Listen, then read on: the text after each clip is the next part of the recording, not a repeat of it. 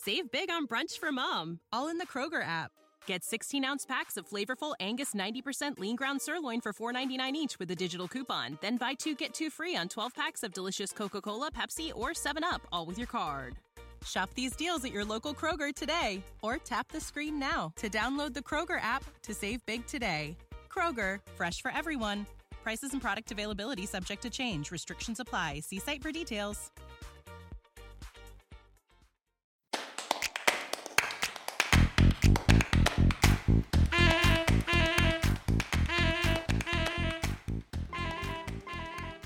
Hello, and welcome back to What to Say When Things Get Tough, a podcast dedicated to helping you communicate more effectively in difficult situations, both professional and personal. I'm your host, Leonard S. Greenberger. It's good to be back after a 2-week break, and I'm very pleased to bring you the first part of a 3-part interview with Sherry Singer, president of Singer Communications. Sherry and I go way back and share a passion for communication, and in particular for the trade association world. We were off and running the moment Sherry entered the Zoom room, and after almost 10 minutes, I finally remembered to hit the record button, so you'll be joining our interview already in progress today. And then about 8 minutes in, I finally stopped to officially welcome Sherry. And the interview went so long that I decided to break it up into 3 parts. I hope you enjoy part 1 today, and please check back tomorrow for part 2, and again next Wednesday for part 3.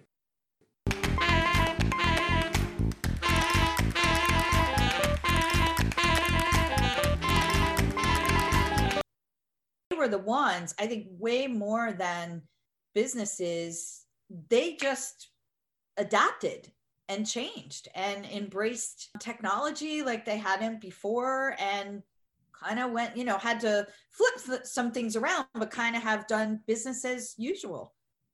Yeah, that's one thing I've heard and thought myself. If there was ever a sense, and I think there was a perception out there, that nonprofits, associations, well, it's kind of a quiet world, it's laid back, they can't move, don't move as quickly as corporations do and to react to things. I think one good thing I hope has come out of this is that's just simply not true. That's 100% correct. That is simply not true. I mean, ASAE in like 3 weeks managed to pull off one of their major meetings virtually. Was it technically great? No, not really, but they were able to do it, and have some semblance. And I think their registration went from 800 to 1,000 to 14,000 people at MMCC last year because they offered it free. So that's also potential into membership, right? So, I mean, you don't want to do that this year, next year, and beyond, but it's not such a bad thing to do that, to expose people to your association for potential membership. The big examples you pointed is shifting almost on a dime, particularly to those groups who's had big meetings in the spring, in the May, June timeframe, before anybody really knew what was going on, and we were all just still scared, but at the point terrified. Yeah. How quickly they moved to make adjustments. They're also just in the way the revenues and sponsorships and other things, donations, other things, the way they've changed things around. To me, I hope ASAE, I'm sure ASAE is looking into some way of celebrating and demonstrating what a success story associations have been in this climate. But yeah, I hope so too. I'm still hearing these doom and gloom rumors, but I will just say that the research that I did does not bear out the doom and gloom, even with the smaller associations. And a lot of associations are doing, I think, smart things like working from home and going virtually 100% and getting rid of their offices. Because honestly, if you're paying $5,000 in downtown DC per month for your office and you get rid of it, you could host your board at the Willard, for the amount of money you're saying, still have money in your pocket, and so I think this idea that you have to have a physical office is going for a lot of associations by the wayside. So, and I think that's smart too. I think you're right. And by the way, I'm going to hit record because I know I saw it. We're missing out on a lot of great content here potentially. So let me hit that, and I'll sort of go back and start. But I did want to say in response to that I think not just associations, but I've said this to many people over the months, almost since it began. If there's one business I would not want to be in, it's commercial real estate. As I think ultimately all the hardest hit, the travel industry, particularly, and everything that means, planes and trains and restaurants, hotels, that will come back.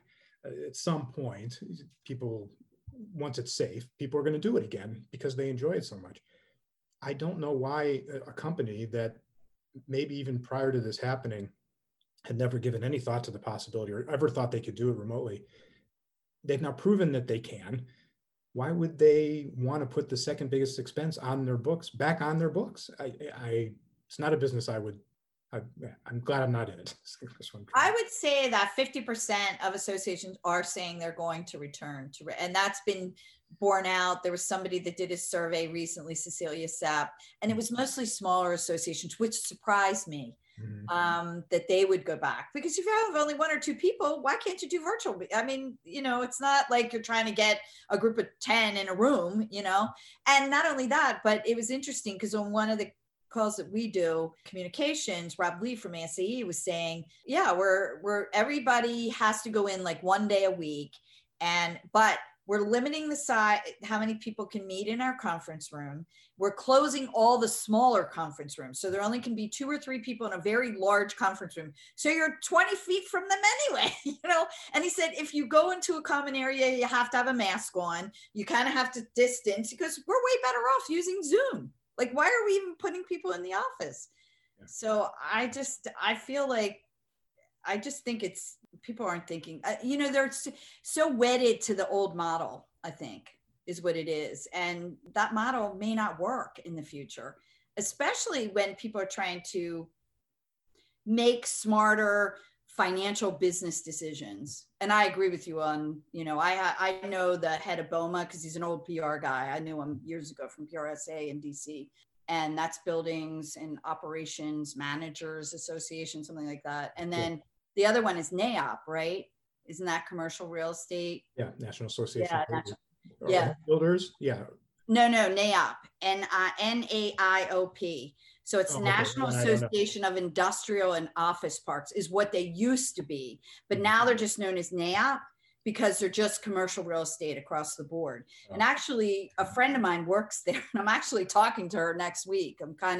It's just a check-in, like a regular check-in. But I'm kind of curious to know like what's going on there, because I have heard I do have 3 or 4 friends in the association world who are looking for jobs. And it's interesting because they were all laid off like around the same time. So it was not in March, April, or May. It was during the summer. So I'm not even sure why that would happen, because I think most associations are on a calendar year. So it seemed really odd to me that they were making 10% budget cuts, like across the whole organization in the middle of the summer. I guess maybe it's lost revenue from conferences. I don't know. It could be anticipatory, looking ahead. I will have to say that a lot of the groups I've worked with, I wouldn't even say a majority are calendar year. I would say a majority are probably not. A lot on the government fiscal year. Oh yeah, like September to September. So maybe they were. The summertime is budget time. Yeah. The ones that I know, the 2 issues they're having is worry about membership. Not necessarily that the membership is dipping, but worried about the membership dipping, and sponsors. Right. And that's for meetings. So when you have a meeting and you have a press room, and the press room sponsored by Dow Chemical, I'm just making this up, you don't have a press room if you're having a virtual meeting. So they're not giving you the same sponsorship opportunities. So I know there are people like Bruce Rosenthal who specialize in that sponsorship. I think Scott Oser does some of that too. But, in the real world, if you're not having a meeting, there aren't as many sponsorship opportunities. I think those people who have created those sponsorship opportunities are smart, because you could have every one of your sessions sponsored. Why not? Just have them all sponsored. And if it's ASAE and it's like a marketing communications section sponsor, go to somebody who would sponsor that, not like your company, and say, would you sponsor this? You just have to look at it in a different way. And I don't think that associations, in my experience, my limited knowledge, I don't think they've done that. Yeah, I know. Well, the couple I've been to virtual meetings, and I thought that there were some clever ways that they've incorporated sponsorships. Okay, all right, wait. Normally at this point, I would welcome our guest, Sherry Singer, to the podcast, but in this case, I'm going to welcome the podcast to our guest because Sherry and I know each other so well. I started recording this episode about 15 minutes ago, and I have not had a chance until this point to step in and say welcome and thank you for joining us. Well, thank you for having me. And we'll get back to, fortunately, I have a lot of the good information that you've shared, the conversation that we've had prior to this formal beginning, and I can edit things so people wouldn't necessarily know that's the way it goes. But I wanted to just point out how well we know each other. We go back many years. We were both very active, and Sherry continues to be, with a group called the American Society of Association Executives, ASAE, which is where we met. I was trying to remember how many years ago now. It's probably close to 15. Yeah, I think that's right. So that is our origin story, which leads me to my first question for you, Sherry. I like to ask everyone I have on the podcast, tell me how you got into communications. So I was in college. I feel like my whole career has been like a comedy of errors, to be honest. And when I was in college, I was with a bunch of people who were registering for classes, and I had one more class to register, and everyone else was ready to go. And they were like, my friend turned to me and said, radio, television, film, register for that. So I turned around, I registered, that wound up being my major. And then I got into political communication, thought I was going to specialize in that. And from there, decided no. And then I decided to do TV and radio, and I did some internships, didn't like that. So when I got out of school, I was kind of wondering where I was going to go. And I met someone who knew about associations, gave my resume to somebody who worked for an association. And my first job was as assistant editor for a magazine put out by the Door and Hardware Institute. And the interesting thing about that story is just last year, I was hired by the Door and Hardware Institute to do consulting with them. So my career was 10 years with associations, mostly as the director of communication. And then I wanted to learn the business side of things. So I went to work for public relations agencies, top tier agencies like Ketchum Public Relations, where I was a senior executive working with Fortune 500 companies, and you know the drill, Leonard. And then when I started my own firm almost 20 years ago, I can't even believe it's been that long, I reverted back to working with associations because that's really where my heart and soul was. And that's what I decided I really, I can step into any association. I've worked with maybe 75 of them as a consultant and on staff. And so I can work with any type of association and step right in and kind of get the gist of what they're trying to do. And communications has always been a natural for me. And I'm, although I didn't know what I was doing in college, I'm so grateful for the opportunities to have worked for a radio station on air, to have worked as a producer for a television show, to have worked in television news and radio news, because all of that kind of has been a great basis, a great foundation from which I was able to launch my career as an association communications professional. Well, there you go. We've known each other all this time, and I don't think I knew that you started your career at a magazine, because so did I. Trade publication in the energy industry, which is what eventually led me to my PR firm and sort of got me launched on my career.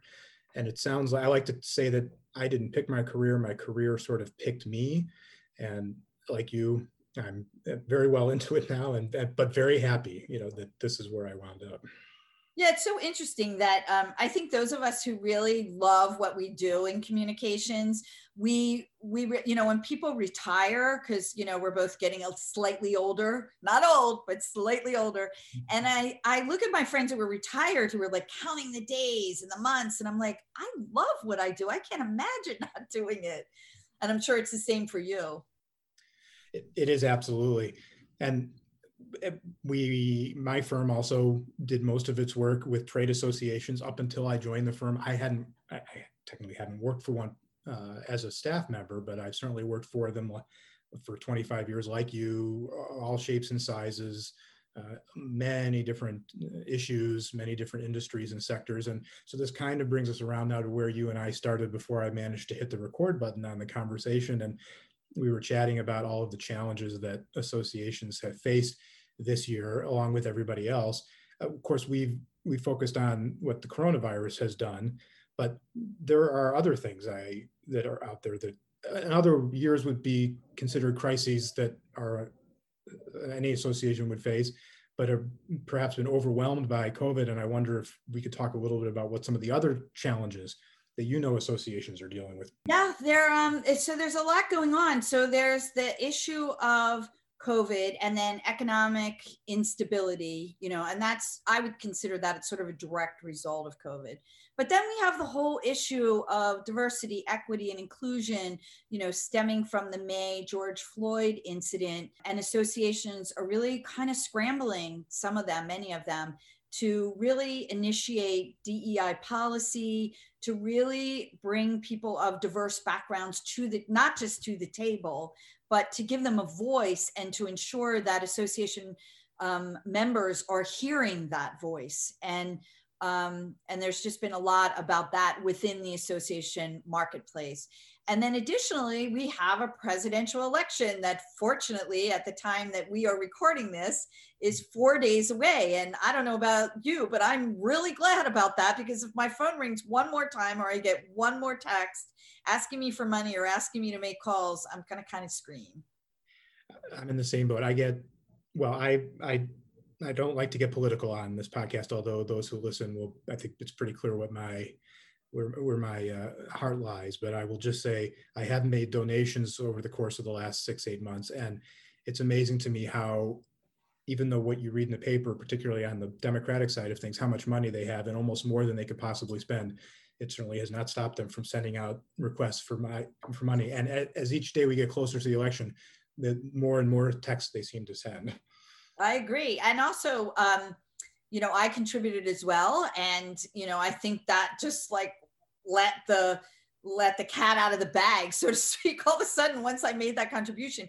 And by the way, I voted early. I was one of the, I think it's now, I can't believe these numbers. I just saw them this morning. More than 84 million people have voted in advance. And it's 62% of everyone that voted in 2016 has voted early in this election. So the numbers are astounding. And regardless of what party you belong to, the idea that, go out to vote obviously has resonated with the American public, which is a good thing. Yeah, that's definitely one good thing that's come out in the last 4 years is people are engaged, and we like to see that, whatever side of the aisle you may sit. When it comes to how you see some of your clients, the association world generally, responding to all of this, what are some of the things that come top to mind in terms of what they've done well to adjust to this next normal, as people are calling it? Yeah.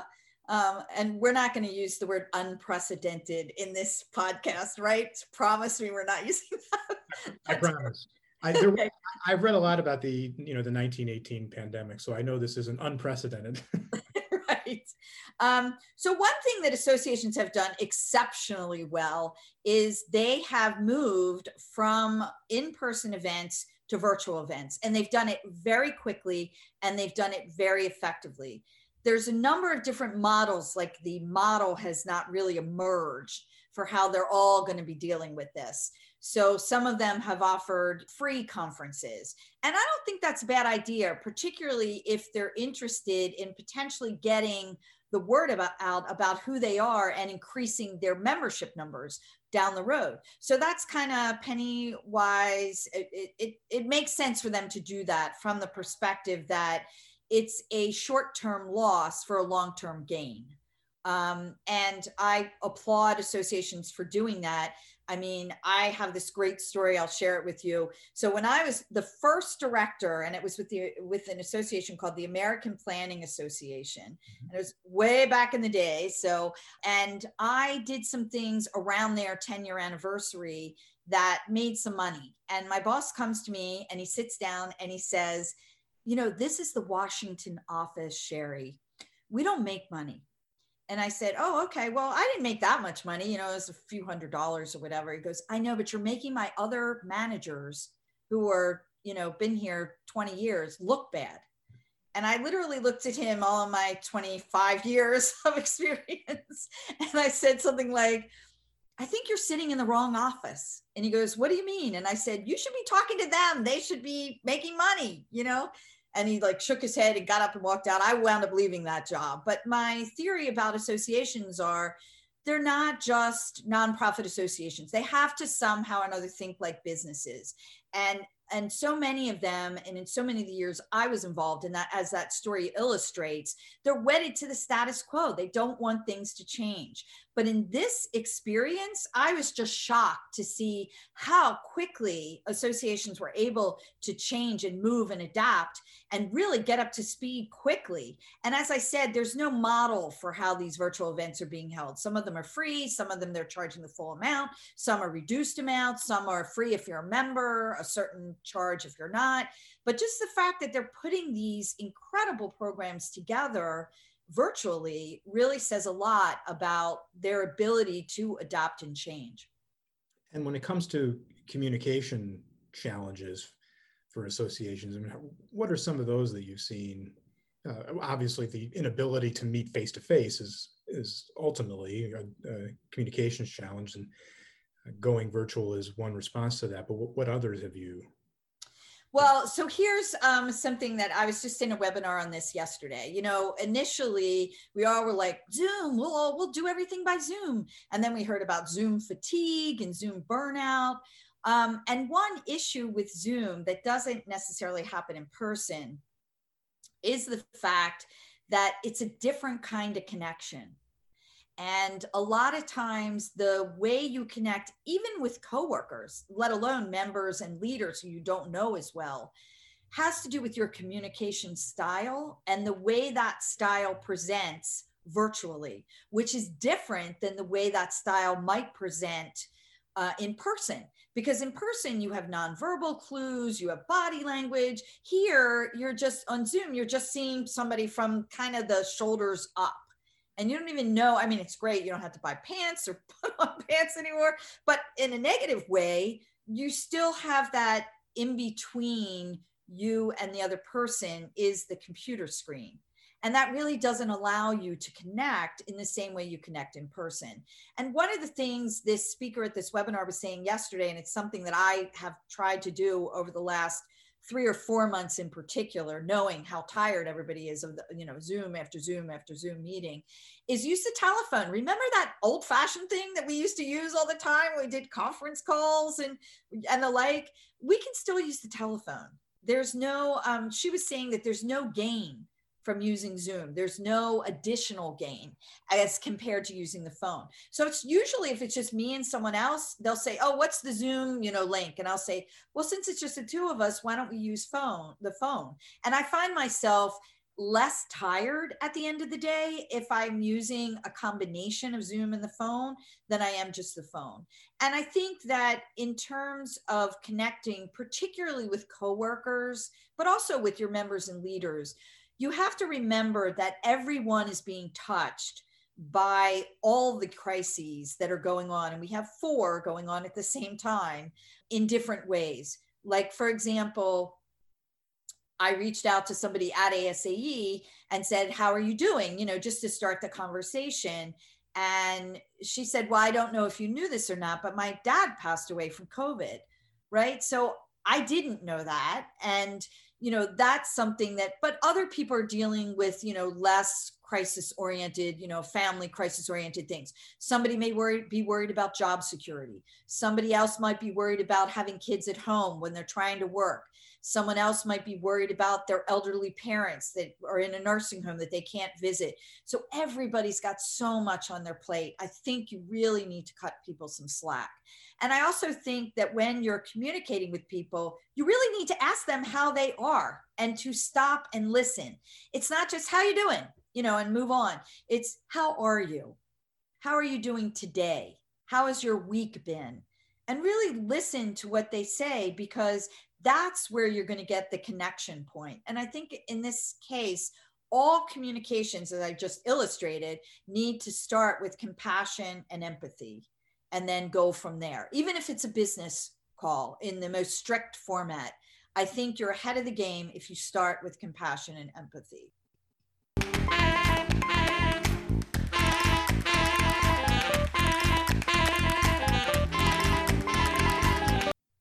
Thank you as always to Jim Cirillo of JimmyandGroup.com for our original music and CC Snetzinger for our original art.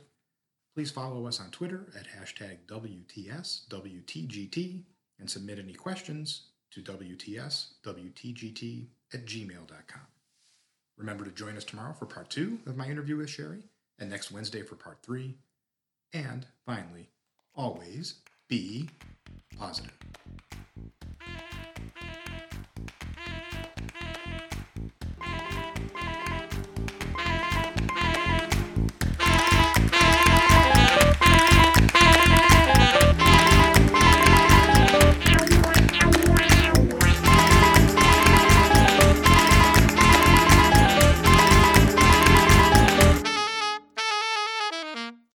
Save big on brunch for mom, all in the Kroger app. Get 16-ounce packs of flavorful Angus 90% lean ground sirloin for $4.99 each with a digital coupon. Then buy 2, get 2 free on 12 packs of delicious Coca-Cola, Pepsi, or 7-Up, all with your card. Shop these deals at your local Kroger today, or tap the screen now to download the Kroger app to save big today. Kroger, fresh for everyone. Prices and product availability subject to change. Restrictions apply. See site for details.